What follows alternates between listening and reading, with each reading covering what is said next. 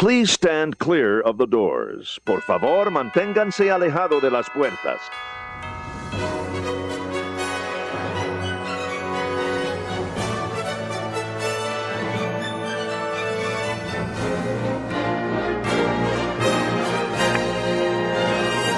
Ho, ho, ho! Merry Mousevent! Thank you for downloading today's offering. Please, Adam, do share the listener's advice. It is the 12th of December and you join us for another Mousevent. Thank you very much. And we say hello to Alan. Hello, Alan. Hi, Adam and the fellow listeners. How are we doing? Oh, I've been better. You've been better? My wife has given me a list of jobs to do that's longer than my arm. Well, let's be fair. It is less than 2 weeks to Christmas. You know, we've not got long now. I've got blinds to put up, doors to paint.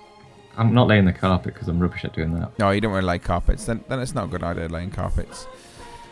You'll have heard at the beginning of this edition of Mousevent one of my favourite phrases, which is Por favor, manténgase alejado de las puertas, which is please stand clear of the doors, because Karen Johnson has sent us our tip for today, which is use the resort monorail for leaving the Magic Kingdom at night. Have you heard of this one before? Yes, I have. And it is a fantastic tip. It is. Particularly if you're wanting to get to the Ticket and Transportation Centre. Yeah. I was going to say station there. And you also get to see the hotels a little bit more. Yeah, you're not just blasting through them. Obviously, you beat the massive queue of people that are just trying to get straight to the car park. Yeah. Or interconnecting transport. That is true. Obviously, the tip doesn't quite work if you're at the Animal Kingdom Lodge. No. That's very true. I won't need to get the monorail for that. Well, when you're at your DVC? That's right, yeah. Well, when would you be doing that DVC? I might be doing that in, I don't know, next summer maybe. I'm not jealous at all because those airfares are expensive. Airfares are ridiculously expensive. But people are saying that they use the resort monorail. I think it's a good idea. Obviously, it's a slightly longer journey, but longer journey or not, you can still sort of get there quicker than standing in the queue at the end of the fireworks, etc. I'm still going to say it, even though people have complained and moaned at me, and I've had an email before somebody moaning at me about this. But you can, of course, if you're watching the fireworks or something like that, you have a small child, you know, you don't want to stand too close to the front. If you leave a few minutes early, you can see the end of the fireworks from the station. So you could always just leave slightly early and go and see them at the station if you really wanted to. So that's another possibility. So there you go. That's something you could possibly do as well.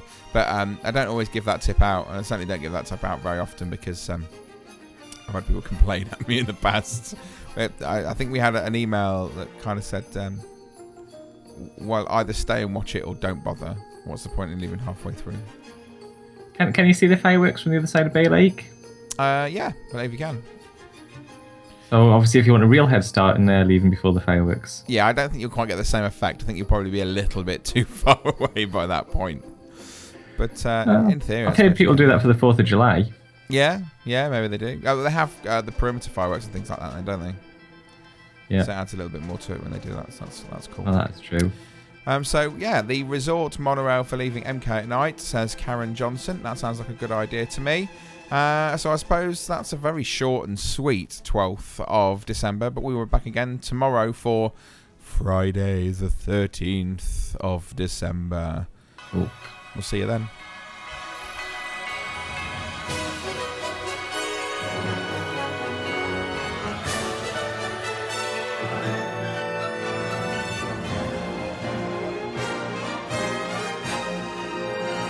Well, that will certainly help me next time I'm at the Mouse. Well, that's all we have time for this year. Merry Mousevent, everyone! Ho, ho, ho, ho, ho, ho.